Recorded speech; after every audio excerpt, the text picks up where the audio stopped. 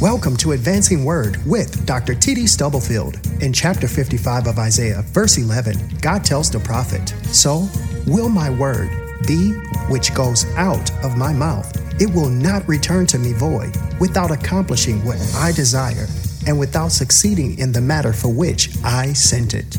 Standing on this promise, T.D. Stubblefield Ministries is committed to sharing biblical principles with individuals, families, churches, communities, and our world, believing that only the Word of God can advance us in God's perfect plan for our lives, where we can experience liberating faith, lasting hope, and unconditional love in a relationship with the Lord and Savior, Jesus Christ. Here is Dr. T.D. Stubblefield with today's Advancing Word.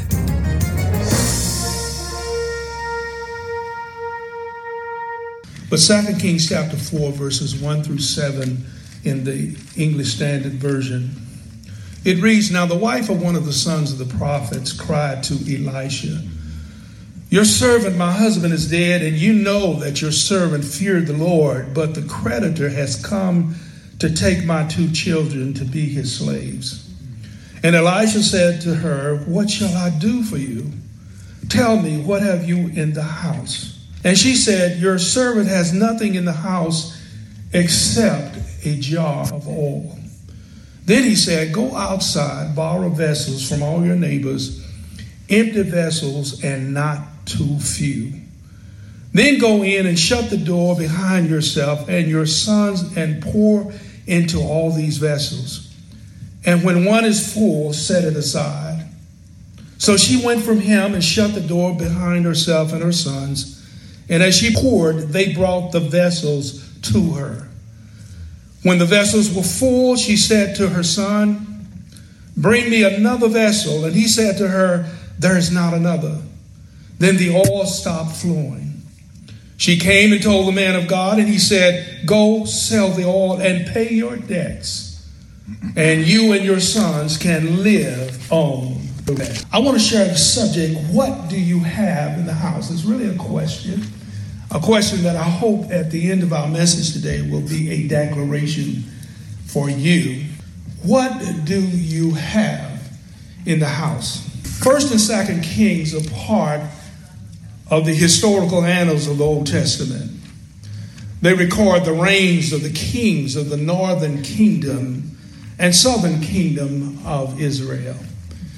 Elisha was the second act of the towering, titanic prophetic tandem who ministered to the northern kingdom of Israel during a time of rampant idolatry and moral degeneracy.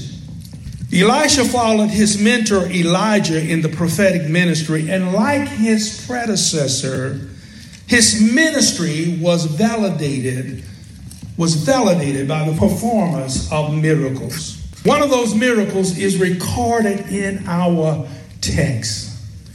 It involved a single mother, a widowed single mother, and her 2 sons.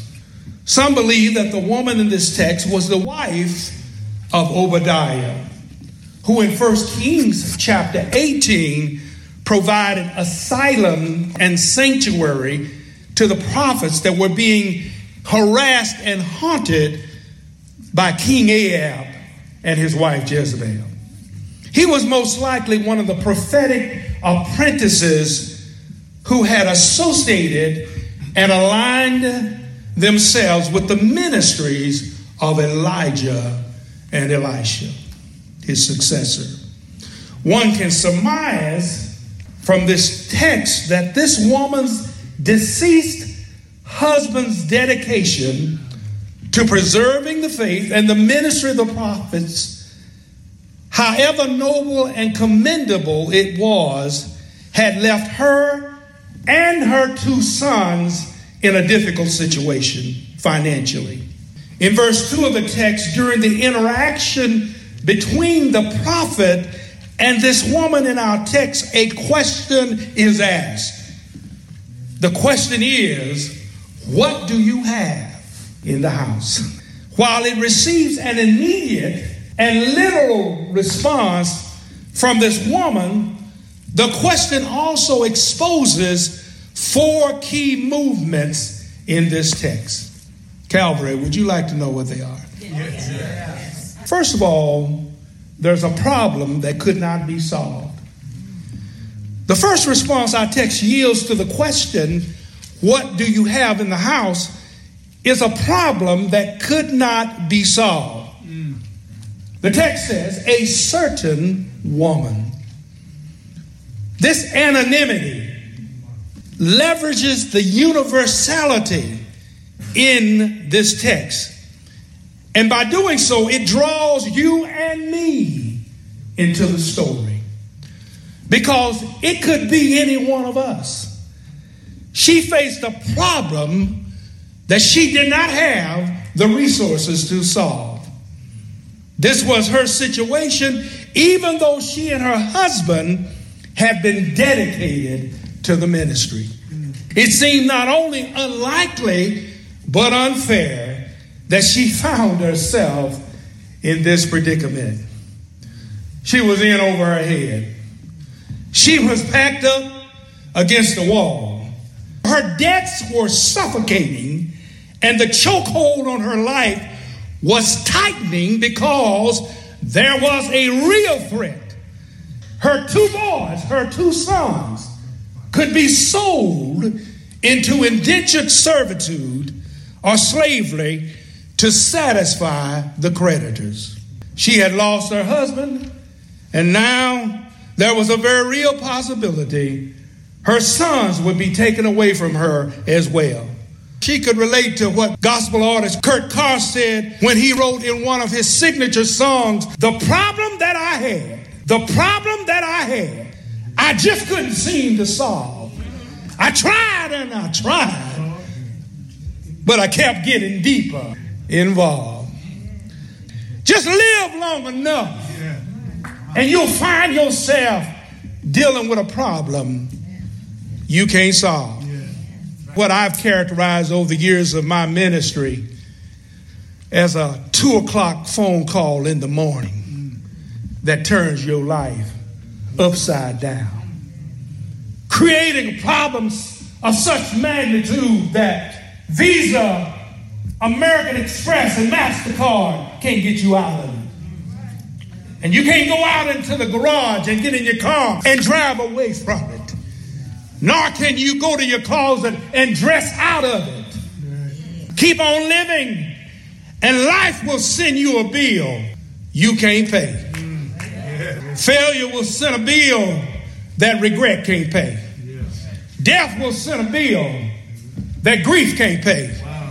Temptation will send a bill that resolve can't pay.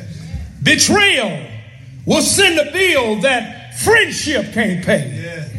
Disappointment and disillusionment will send bills that good intentions can't pay. Conflict will send a bill that peace can't pay. Confusion will send a bill that understanding can't pay. Sickness will send a bill that the body can't pay. And uncertainty, and there's so much of that now in our lives. Uncertainty will send a bill that security can't pay. So in the first movement of our text, I hope you see it, this woman, this certain woman, she was dealing with a problem that could not be solved. But when we ask the question of the text again, what do you have in the house? There's another movement. There's a prophet that could not be silenced. That's the second response in our text. The woman is to be commended here in our text because the text tells us that facing a problem that she could not solve, she cried out to the prophet Elisha. Using my sanctified imagination, this text would suggest that she didn't call social services, the Red Cross or FEMA. She didn't seek a debt counselor or a bankruptcy attorney. She didn't visit a payday loan or the local pawn shop. But what the text tells us is that she cried out to the man of God.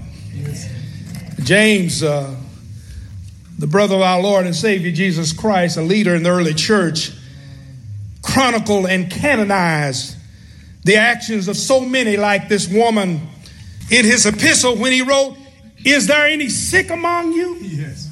Let him or her call for the elders of the church, and let them pray over him, anointing him with oil in the name of the Lord. And the prayer of faith shall save. Because the fervent, effectual prayers," do I have a witness here? "Of the righteous shall avail much." So while there was dearth, death, and destitution in the moral and spiritual life of the nation, God had not left his people without a word. Despite the hostility and antagonism that was directed toward them by the machinations of an evil king in a corrupt state, God's prophets, led by Elisha, were present and accounted for in the life of the people of God to assure they would hear a word from the Lord. Yes, such an urgent need across this country for our pulpits to be populated by preacher pastors who are not discouraged or who are not distracted, but who stand up on Sunday morning and share from the Word of God. Yes, because Jesus said it this way: man cannot live by bread alone, but by every word. Y'all say every word. Every word that proceeds out of the mouth of God. This sacred task is what Princeton Theological Seminary professor Thomas Long said: preacher's task, the pastor's task, is to comfort the disturbed. And sometimes we got to disturb the comfortable. Yeah. It's the Word of God that gets you from one Sunday to another Sunday. And I don't know about you, even when I'm preaching, I'm asking the Lord to give me a word for my situation. Harlem Renaissance poet James Weldon Johnson called preachers and pastors the generational descendants of the Old Testament prophets. He called them God's trombones. God's trombones. He understood the priority of the Word of God and the primacy of preaching in the lives of slaves and their descendants who suffered under the heavy yoke of oppression during slavery and segregation. This certain woman in our text would appreciate the dignity and deference that was accorded the preacher pastor in this literary gem by James Weldon Johnson. She knew the prophet could not be silenced. So facing a problem that could not be solved, she reached out to the man of God and shared her predicament. But there's a third movement in the text. When you ask the question of the text, what do you have in the house? There's not just a problem that could not be solved and a prophet that could not be silenced. But here's the third thing. It's a perception that could not be surrendered. After hearing the woman's desperate appeal for support, rather than referring her to the benevolence committee, the man of God recognized that her difficulty and her circumstances presented a teachable moment. I love the song through it all. If I never had a problem, I would know God could solve them. Sometimes God got to shake us up in our comfort zone. So we'll learn it is no secret what God can do. In the pivotal exchange with this woman in the text, the Bible says, in the New International Version, Elisha replied to her, "How can I help you? Tell me, what do you have in the house?" "Your servant has nothing there at all," she said, except, some translations said, but a small jar of olive oil. She said, I don't have nothing in the house except a little jar of olive oil.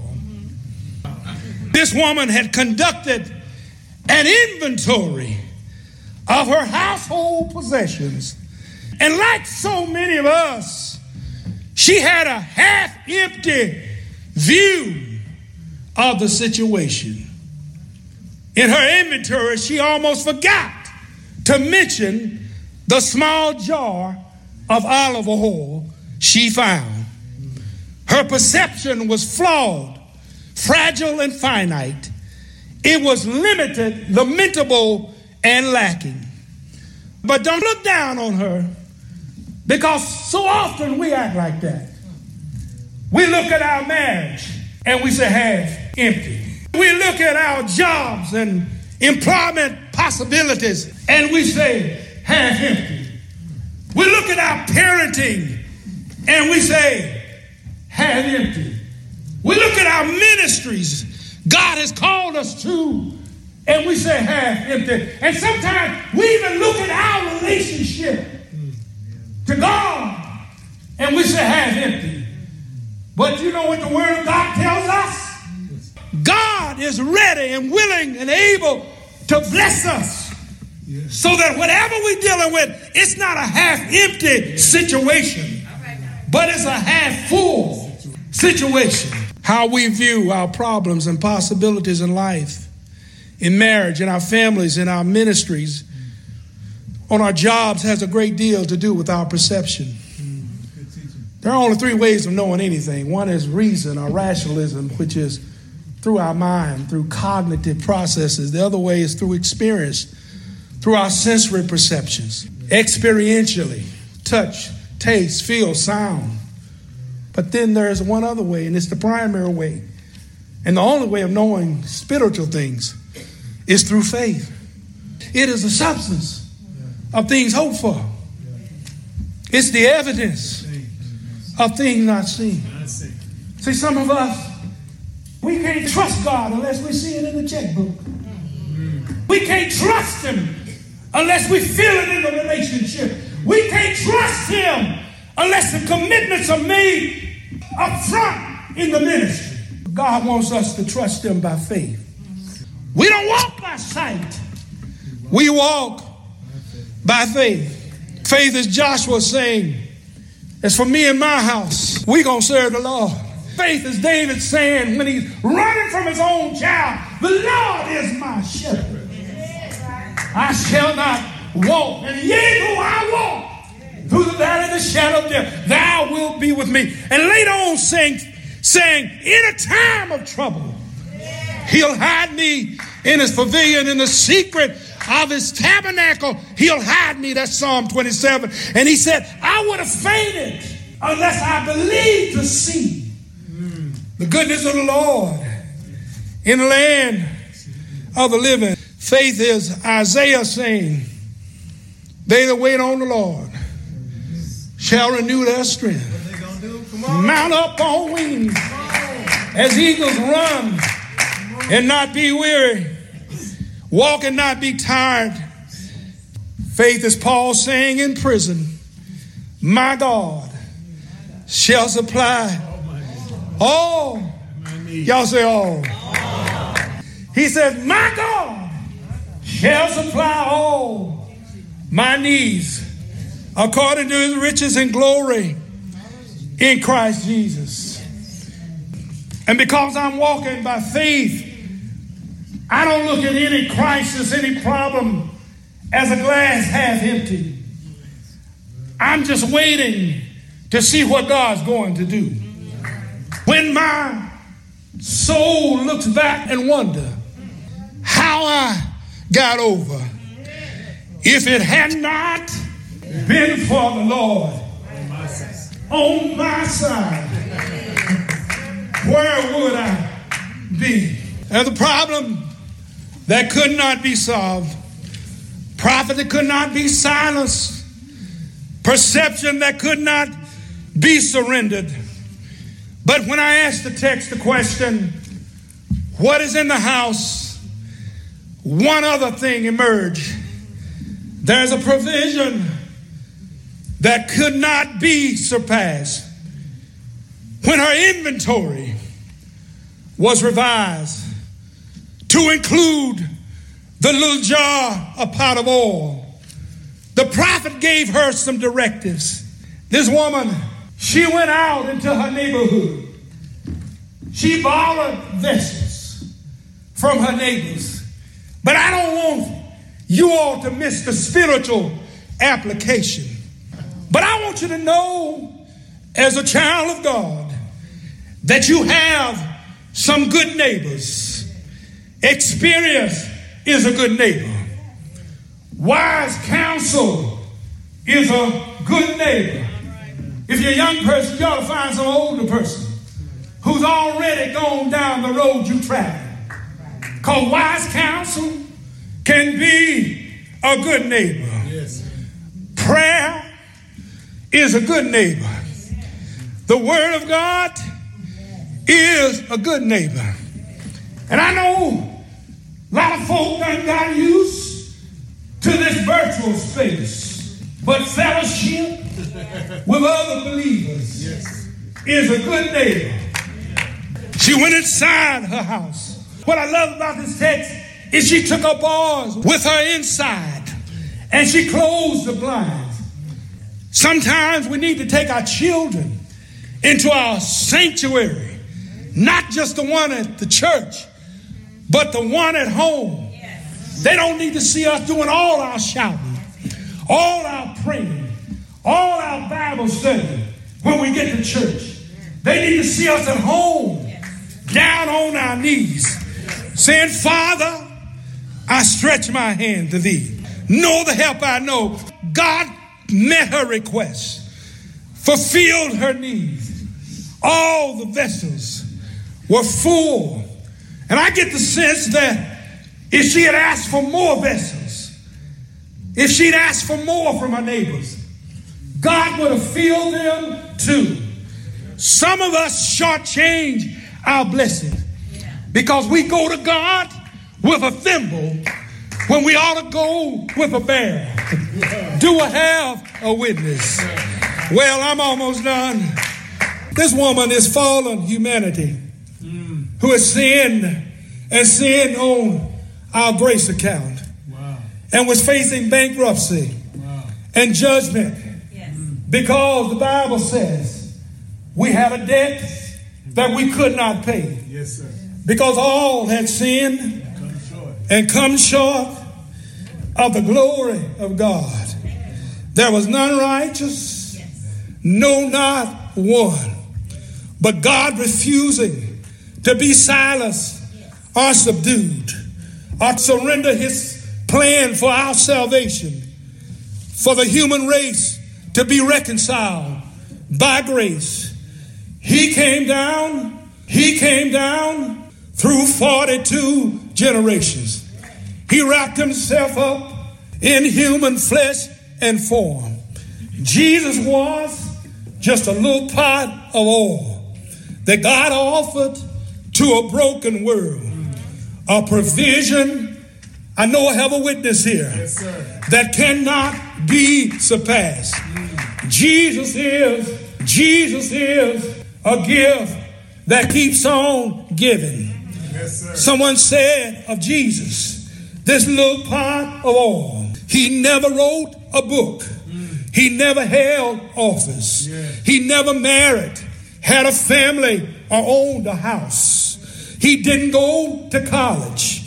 He never traveled more than 200 miles from where he was born.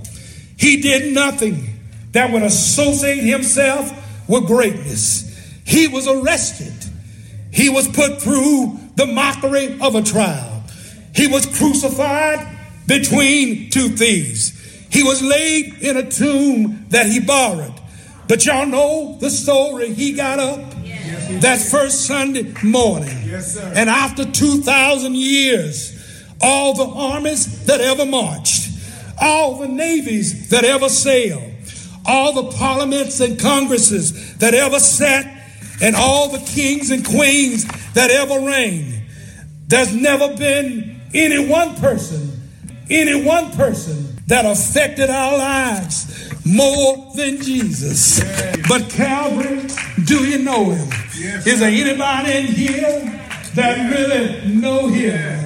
I want y'all to know, I know him for myself. He's the Lamb of God that takes away the sin of the world. And he's able to step out in the midst of a stormy sea and say, peace, be still. He'll put food on your table. He'll put clothes on your back. Do I have a witness here?